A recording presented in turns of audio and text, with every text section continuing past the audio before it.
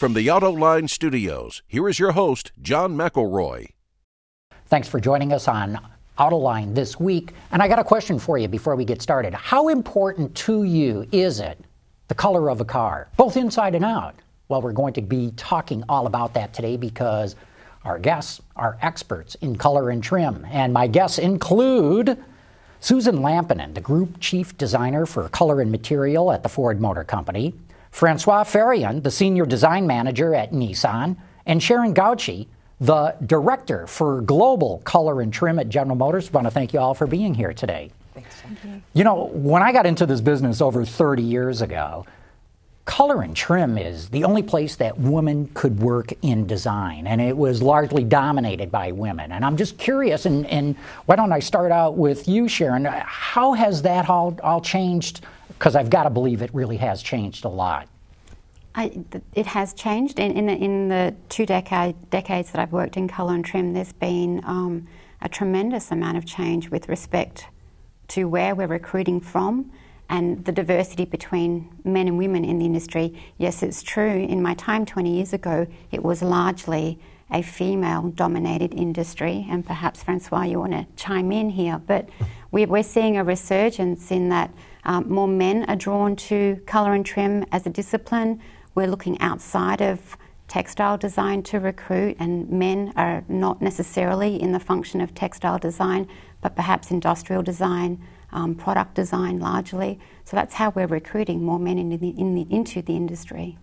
Very interesting. So, Francois, how do you see it? Yeah, it's also difficult to. It's always been a little bit difficult because there's no true program per se for that.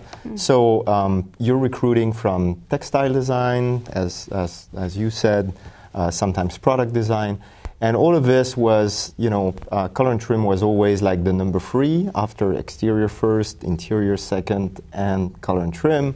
So probably, I don't know, maybe like the art students were really running after that first place in that. So all of that made it a little bit difficult, but I remember my team when I was at PSA, Peugeot and Citroën, was half and half. It's a little bit less balanced at Nissan, a little bit more on the female side, but I'm here to prove that it's possible to have a man. But it's not just women. Color and trim. No. Susan, how have you seen the change? I think, from where I started out in my career, I started out doing exterior design and then interior design and then color and material design. And I think that it is more diverse now than it has been. So yeah, I believe it has kind of evolved over time and over the years where it is something as a career in color and material design that it's something that's taken very seriously versus just do that as an afterthought. A huge approach that we take at Ford is collaboration. So we're considered one with interior and exterior design, working hand in hand with them up front and as a diverse group. What changed? What's changed over the years that color and trim was sort of tertiary to exterior design than interior design? Why is it so much more important these days to the automotive industry? I think it's something that it's taken very seriously because you can have a great design.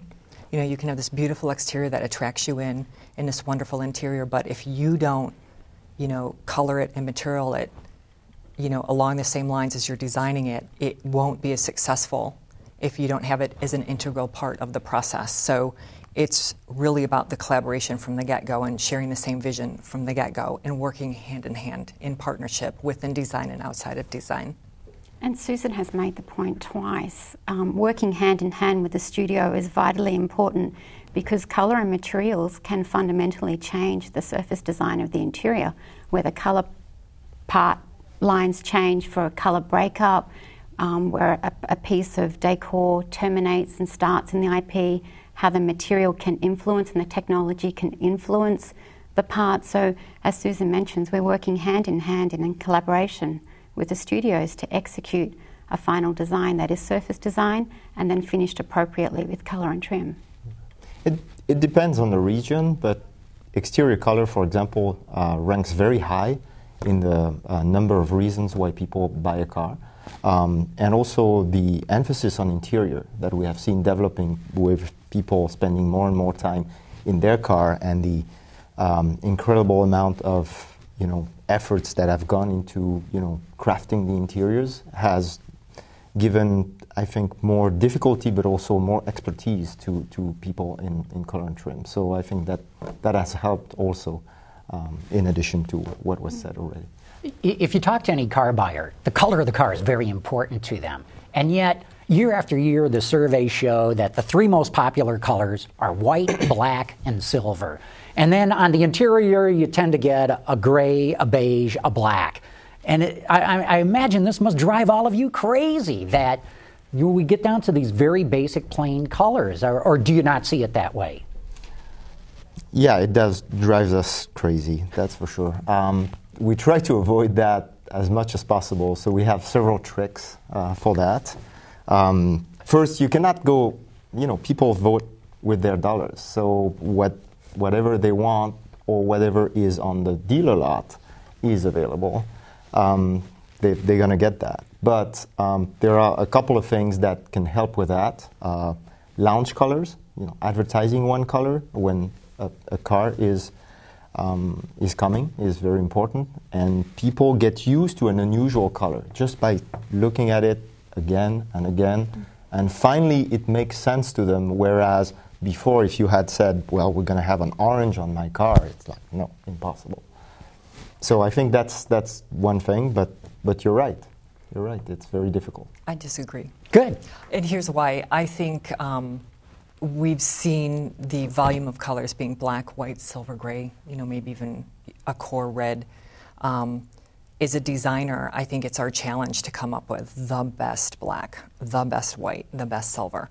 Because you're going to have these core colors, and if you can improve upon those with the latest technology and the pigments or what goes into the effect of the exterior color, it's a great opportunity to keep pushing the envelope to get something that's very intentional.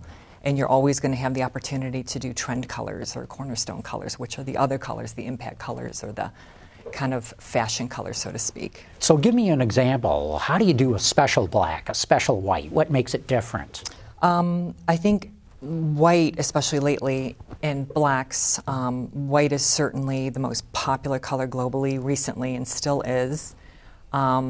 There's a number of ways you can do white. You can do a clean white, that's a solid white. You can do a warm white, that's a solid white. You can do like tri-coat whites or effect whites where you have certain type of effect pigments in the color. So it can give you a variety of different colors that will create a mood for the brand or that vehicle that would be appropriate for something on a pickup truck versus a luxury product.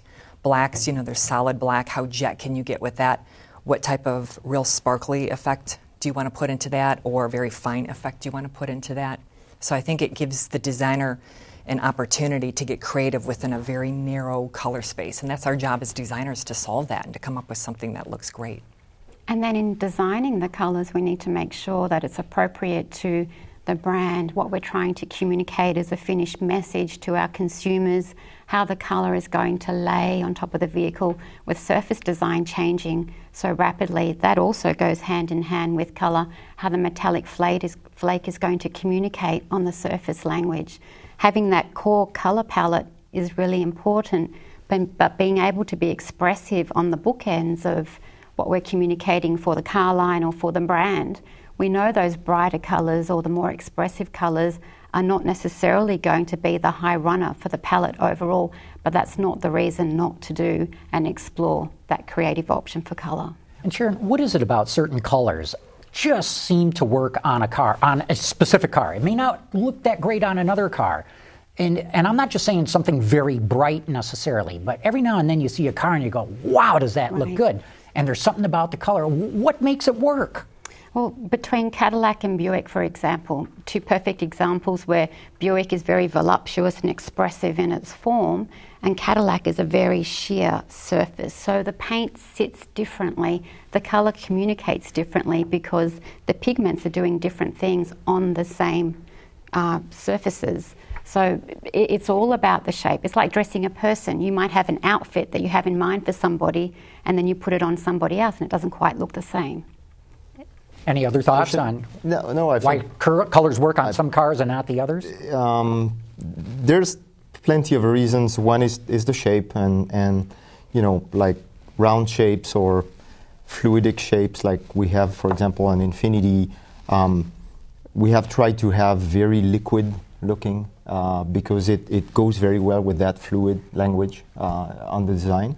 Whereas on Nissans, we're a little bit more abrupt in some tests. And that's the shape, but also the personality and the segment where the car is. Do we want to make a statement, or is that something that is all in sophistication and refinement? That really is different there. And sometimes you do exactly the opposite that you were expected to do. So on a refined car, you present a very strong color, and that might be what people will remember. What do you all make of this move that we've seen in the last couple of years to come up with, some people call it a matte finish. I don't think that's right. To me, it's more of a satin finish. So there's no depth of gloss to it whatsoever, but it really highlights the styling lines on a car. Susan, any thoughts on that? I think that's definitely something we've been seeing out in the concept car auto show circuit for quite a number of years. We're now seeing it in production on the road, not just with their high-end exotic type of vehicles, but across all the OEMs. So I think it's definitely, that's a trend that has emerged. It's sustaining for a while.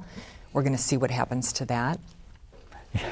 Good thought. You don't think it will I think be there in the long run, eh? Probably long term. It is more of a fad than a trend. Fads come and go. And a trend is something that will come, it'll stay a while, and maybe eventually go away. But it's probably a little bit more of a fad. You're seeing it hit other industries as well, and it already starting to fall out of other industries. So I think with automotive, it's longer to come to market, stays around a little bit longer, and then kind of goes away. So I think it'll be around for a little while. Long term, probably not.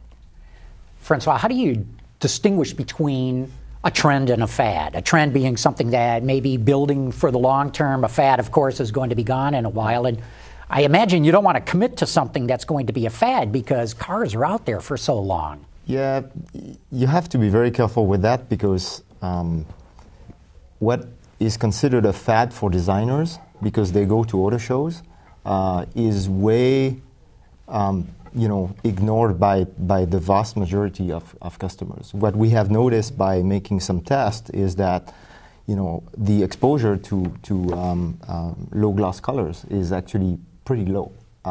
People have seen some trucks that were done in the local body shop, or they have seen some faded out things, which obviously is not a very good image.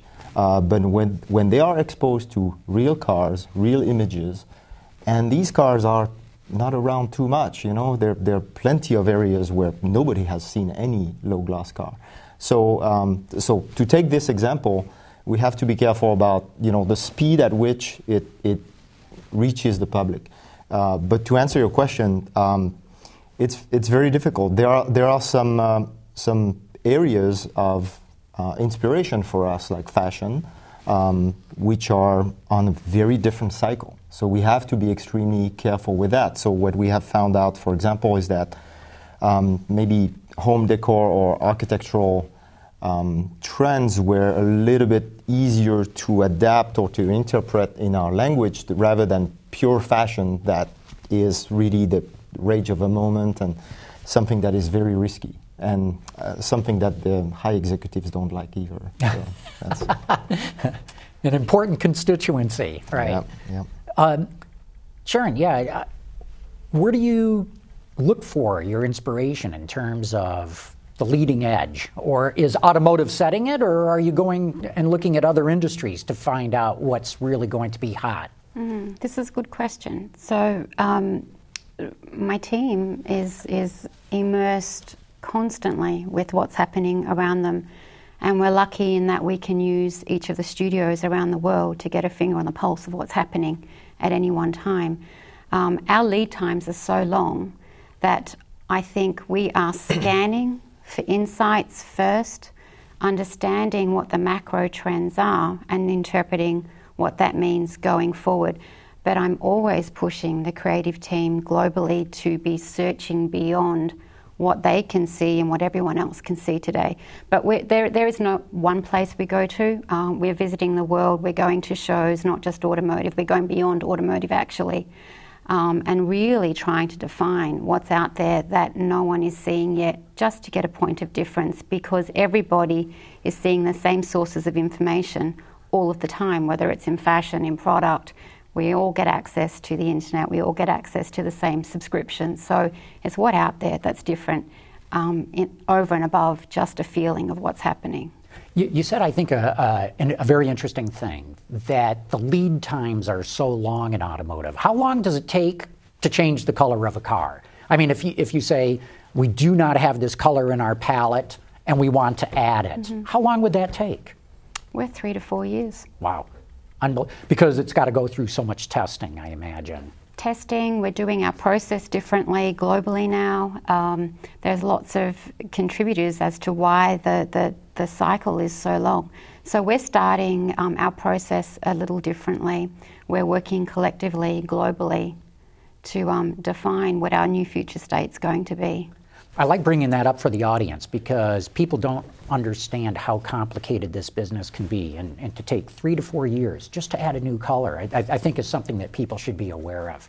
And speaking of doing it on a global basis, Susan, how do you figure out which colors are right for what parts of the world? I got to believe there's differences. There are differences. They're not maybe as great as they might have been years ago because through the internet, through social media, through a lot of the technology that's out there now, it's a different world than it was 10 and even 20 years ago. So a lot of things are global, but there are, even within North America, for instance, there are even different types of preferences regionally with colors, and globally, there's going to have certain meanings to colors in different cultures or regions, in addition to just certain personal tastes that happens either nationally or internationally. So yeah, we do it global, but we also really honor the regions where there's a need as well. What I'm wondering too, is there seasonal variations? Because a pastel color will always look terrific down in the Key West area of Florida, for example. And a pastel may look good in the snow belt during the summer months, but in the winter it could look terrible. Do you see regional variations in how people choose the color of their car? When we look at the data and we look at the information, we do see some difference regionally. Again, color is going to be individual to the product. Certain colors are going to look better on certain vehicles than others, so we always have to keep that in mind and put it through that DNA or that filter for example, like the Mustang DNA, the Mustang filter, make sure those colors are right. But when you step back in terms of seasonal colors, I think coming back to the point like we spoke about, it's a long process to design and develop and test a color or material and get it into the vehicle. Then it's on the road for a number of years. And then you have the resale of that potentially. But what I think is kind of smart manufacturing is working in collaboration to do the right thing for the company, where you're inspired by fashion, you're inspired by a lot of industries, and then you can use maybe those trends, those fast emerging trends, capture that, find a way to go fast and get it to market for a brief period of time on low volume vehicles. We try to do that with special packages or limited volume runs to put together a special color and material and content package and get that out to market in certain regions nationally or even internationally. Is that used as a test that might go into higher volume production too? Once in a great while. Usually it's meant just for a small package, a limited run for a certain reason or specific intent. Sometimes things catch on and maybe we expand it to other vehicle lines, or it becomes a whole part of a series strategy, like a racing or performance series strategy. You never know where it goes sometimes. Mm-hmm. We've done the same research, obviously, on our side, and same result for the regions. There are some differences, but these differences are not what you expect. So, for example, you would think that Florida and California, being two sunny states, would have the same taste. Absolutely not. So you would expect that, the white would go well there, and actually black is so popular in California. So there's some other reasons which are cultural. It's always deeper and a little bit more complicated than it seems. It would be easy to say, well, the people will have pearl white cars with beige interiors in the Sun Belt, but that's not exactly how it works. And speaking of the fashion colors, it's thinking of a customer. Even if we had a faster way to produce colors, the customers, do not want necessarily something that will last for 3 months, because they're going to keep their car. The average is several years, so it's not so good. In Japan, we produced a color that was a metallic pink, which was called Sakura, which is the cherry blossom. And it reached 25% take rate, which was amazing for about 3 to 4 months. But that's something that we kind of look in amazed, but very difficult to replicate here. Sharon, cars these days are getting to be so technical. Does technology at all play a role in color and trim? Oh, absolutely. So, we talked about the role of colour and trim and how we've emerged. Technology now, the designers have technology at their fingertips. They can swap out, try out, do things we couldn't do 2 decades ago to understand what their vision for an interior is going to look like. 20 years ago, we were taking a magazine image and pasting it to a board to communicate our thoughts and visions, and nowadays the designers are using technology on large screen to show us what interiors are going to look like, how we can swap things out quickly to create many proposals versus one hand drawing that we used to do 20 years ago. And even technology plays a part in understanding where these trends are coming from, how we get connected to understand what the trends are. The simulation capabilities in the industry today are just astounding. How you don't even just get the way it's going to look. I mean, you get to the detail, almost you get the sense of how it's going to feel. You can get the sense of a finished product. You can see how the reflections are going to bounce off a surface. You can understand the grain and the texture. You can see the detail in the fabrics and in the materials. You basically get a virtual sense, real time, of what the interior is going to look like. So, Susan, what are you looking at these days? What are you trying to get inspiration about, and where are you seeking it out? I think as a designer, we are on 24 hours a day. We kind of don't turn off, so we get inspiration from anything and everything around us. It's just kind of who we are. What are we looking at? Where are we going? I think there's a huge trend towards having a total experience with your vehicle. It's around the brand. It's not just about designing a product. It's around the brand, the whole brand experience. The product is a part of that brand. How does the customer connect with it, feel? There's this saying or quote, you don't remember, things about it, but you remember how you feel as you come away from it. That takes a huge priority. So, how does that translate when you're designing a car or designing a product? Francois, same question. Yeah,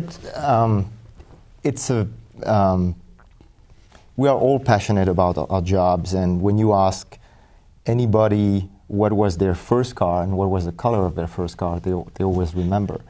And what we're trying to do is to connect on a personal level with the customer. And to do that, it's very difficult because we gather so much information. As you said, it's very difficult because everything is available to everybody.